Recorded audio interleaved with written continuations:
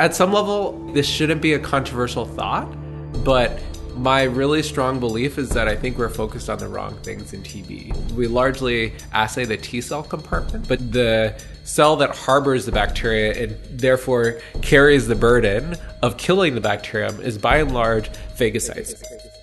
This is Professor Brian Bryson.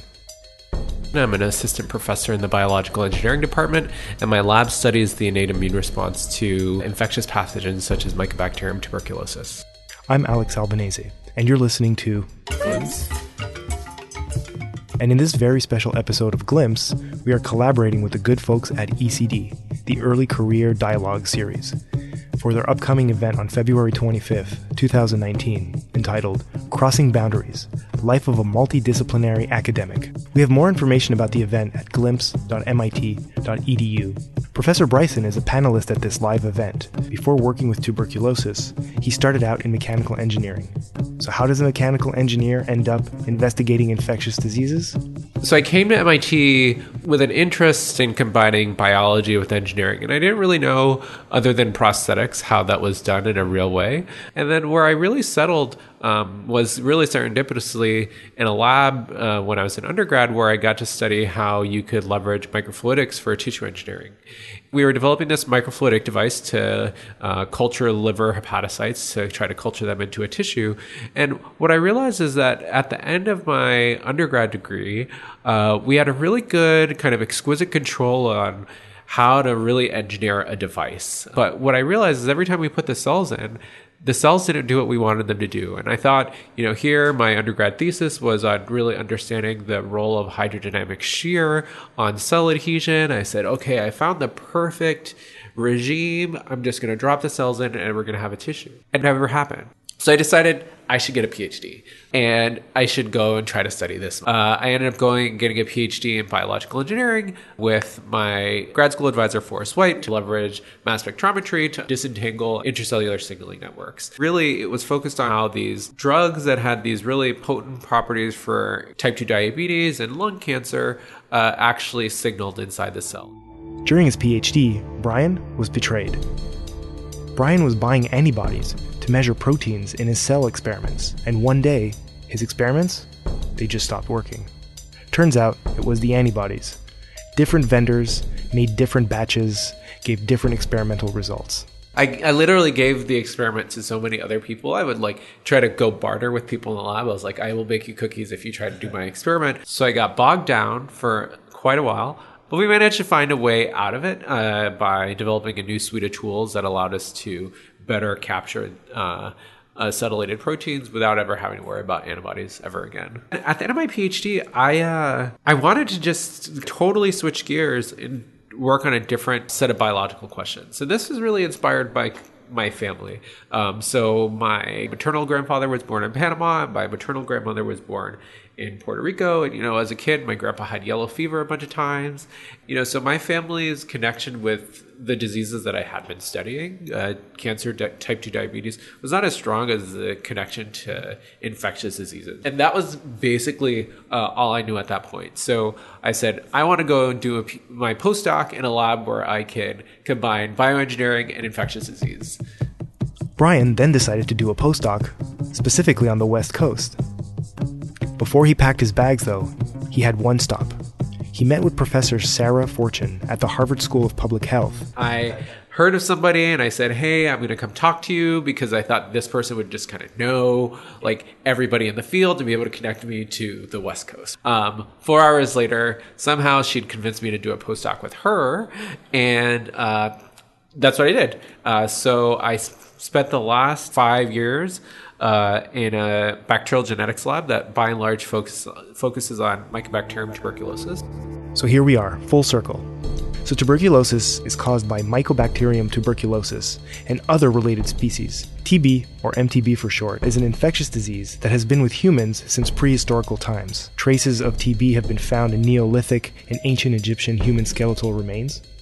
Tuberculosis during the 1600s to the 1800s is thought to have caused 25% of all deaths in Europe. Think about that for a second. 1 in every 4 deaths was caused by TB. That's a long time ago. We're safe now, right? Not really. Current estimates say that 1/3 of the world's population is infected with TB right now, with most infections occurring in developing countries. Infection is not necessarily a death sentence, though. Most TB infections are symptomless, and only 1 in 10 infections typically progress to active disease. During active disease, patients can develop a cough, fever, night sweats, weight loss. Active disease is the real problem since it has a 50% mortality rate and is how the disease spreads from person to person. When an active infection patient coughs, droplets containing TB travel through the air and are inhaled by people nearby. In the lung, bacteria are quickly engulfed by an immune cell population called macrophages. Normally, this is the end of the line for bacteria that enter the lung, but Mycobacterium tuberculosis has evolved to survive and in fact replicate inside the macrophages that are trying to kill them. As a last-ditch effort, the body, not being able to resolve the infection, forms a granuloma around the infected area. And when these granulomas burst open, bacteria invade more regions of the lung. If disease becomes active, a patient will cough up blood. Eventually, the hemorrhaging will lead to asphyxiation. Brian, during his postdoc, challenged the dogma of latent and active tuberculosis infection. Active versus latent. What does that really mean? And it turns out that it doesn't mean exactly what we've historically interpreted it to be. Actually, within one individual, regardless of their clinical status, the disease is actually very heterogeneous. It's not just this global difference between person A and person B. It's really about local immune responses in the individual and how a local immune response in location A versus location B emerge and enhance control of the pathogen. So the basic idea is that not all immune cells, namely macrophages, are created equally, especially when it comes to their ability to control the pathogen. So we decided that, it's really hard to isolate individual cells and plate those individual cells for their bacterial composition, bacterial content, and watch that grow. So wouldn't it be better if we had a way of kind of imaging bacterial viability at single cell resolution? And the simple strategy that we decided to employ was we said, okay, let's label all bacteria red. So let's make them all express a really stable red fluorescent protein. And then let's have them have a drug-inducible expression of GFP. We can identify our bacteria by red signal, and then those that remain able to do transcription and translation, when you add the drug, you should see them also turn green. And what we actually observed there was kind of unprecedented insofar that, here in this population of macrophages that we had all the same culture discs, they had really exquisite heterogeneity and the capacity to control TB infection. And when we think about, now within individuals, you have this variation in the capacity to sterilize infection in these different sites. Maybe one of the drivers in variation in survival of the pathogen is really variation in these macrophage populations. And if we can actually learn how to move that needle, we might actually be able to change how we think about TB. This is where things get somewhat controversial. Most research is focused on how other immune cell populations, such as T cells, ultimately determine disease outcome. But it is inside the macrophages and other phagocytes that Mycobacterium tuberculosis is surviving or being exterminated. So how do these phagocytes kill Mycobacterium? And it turns out that we don't really have a complete picture for how that happens. My immunology textbook tells me, here are these 17 different antimicrobial mechanisms. And is it that they're all working in concert? Is it that one gets turned on first and then you have 2, then 3, then 4? Is it that you just need some subset of those responses to be turned on? So we don't really understand the kind of the molecular logic of how antimicrobial responses in these infected cells are induced, and that's really what we try to study. One of Professor Bryson's main research aims is to investigate phagosomes, or phagosomes. These are little organelles inside the macrophage. Think of them as little compartments inside the macrophage that become really acidic and try to destroy foreign invaders. These uninhabitable little compartments are where Mycobacterium tuberculosis lurks. These phagosomes, they're the location of the epic battle between human and bacteria. The stakes are incredibly high. The phagosome either keeps TB in check, or it allows it to progress one step closer towards active infection.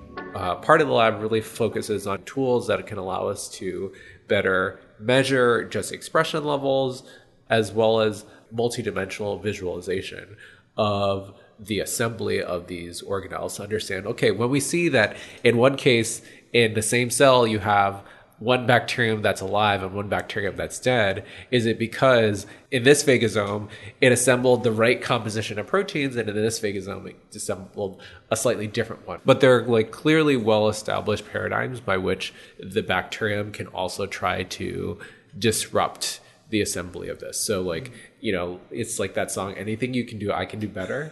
Yeah. And, so the immune cell might want to like douse the pathogen in acid, but the bacterium has secreted proteins that disrupt the activity of proton pumps.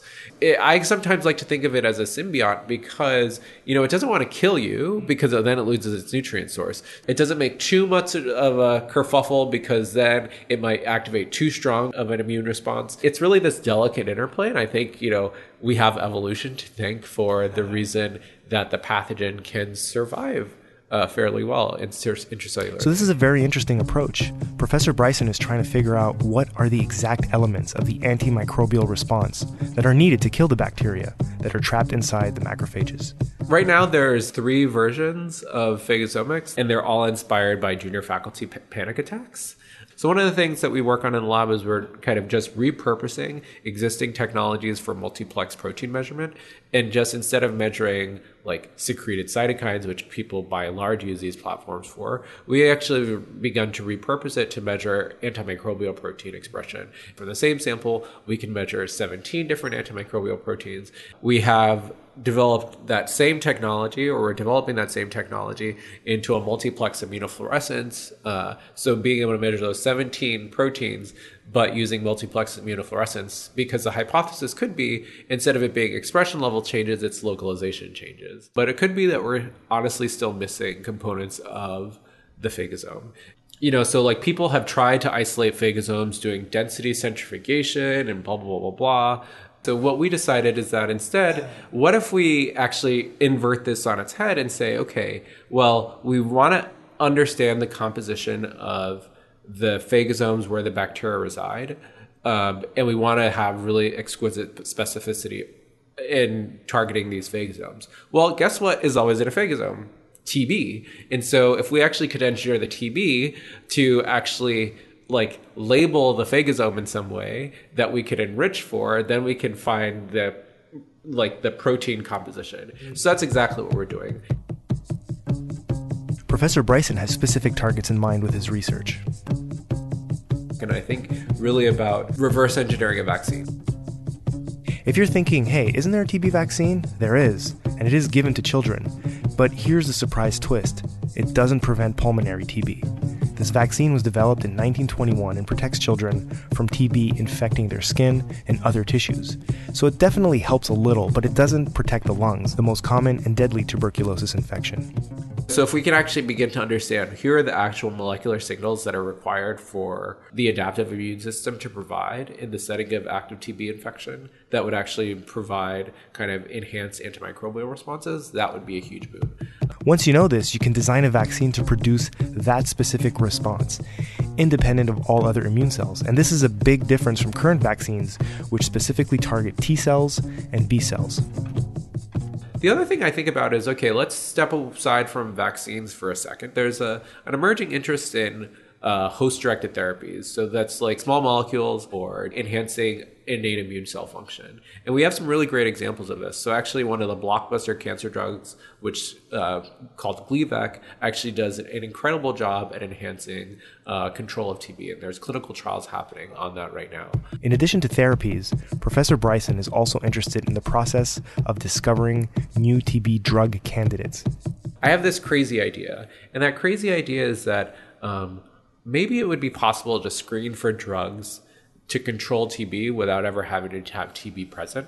This is just like it's a numbers game. When you infect macrophages with TB, only about 30% of the cells get infected.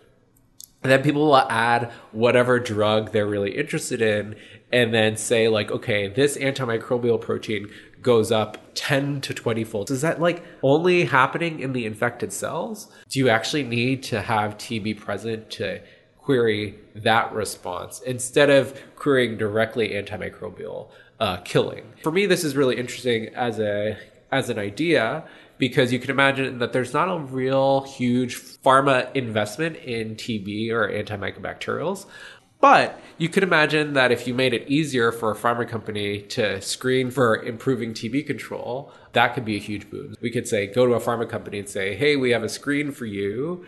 You don't have to have TB. You don't have to have a BL3. And the measurement is like multiplex. And then say partner with a pharma company where we can say, okay, we're going to take the hits that look good and then test in TB, where like maybe you test maybe a handful of drugs, and that becomes a tenable thing to do, and even an academic BSL-3, because like the way that people do drug screening outside of a BL-3 is super impressive, but like to set up that infrastructure in a BSL-3, not happening right now. Okay, so you might be wondering what a BSL-3 is.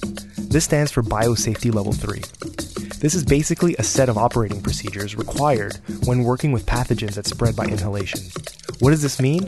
For tuberculosis, this means a full Tyvek suit, a mask, personal breathing apparatus with filtered air.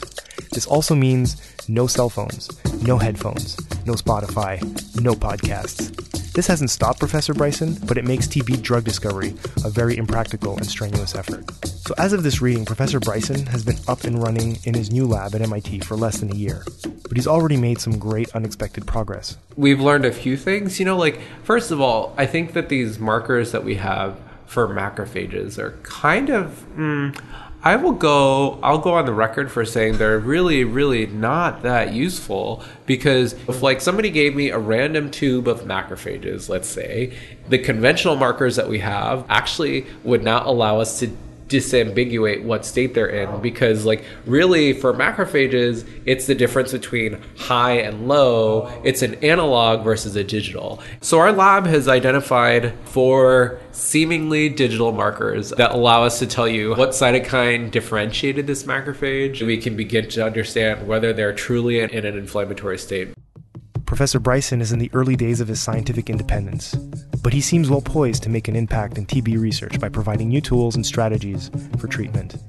For longtime fans of the podcast, you know I like to end my episodes by asking my guests, what's the best advice you've ever received? Being a scientist on the academic track can be very stressful. But like at the end of the day, like I'm still a human being. And I tell everybody who like comes to my lab, I am a human being. I am not infallible. I sometimes forget things and I try to be as good as possible.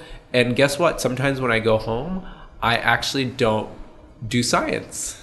I watch trashy TV on a few nights because I have to remain human. And I think that is actually maybe the most important piece of advice that I've received is like, don't sacrifice my humanity in order to make everything else work out. Embrace the fact that you're human. I'd like to thank Professor Bryson for a great interview. I would also like to thank the MIT Postdoctoral Association for funding for this project. Music by Kevin MacLeod, Moondog, and the AOA Music Library. I would also like to thank my colleagues Max Robinson and Tim Fessenden for their help. Remember, this podcast is a collaboration with the Early Career Dialogue series. Please visit glimpse.mit.edu or earlycareerdialogues.mit.edu. Thanks for listening, and let us know on Twitter or Facebook if you like the new format.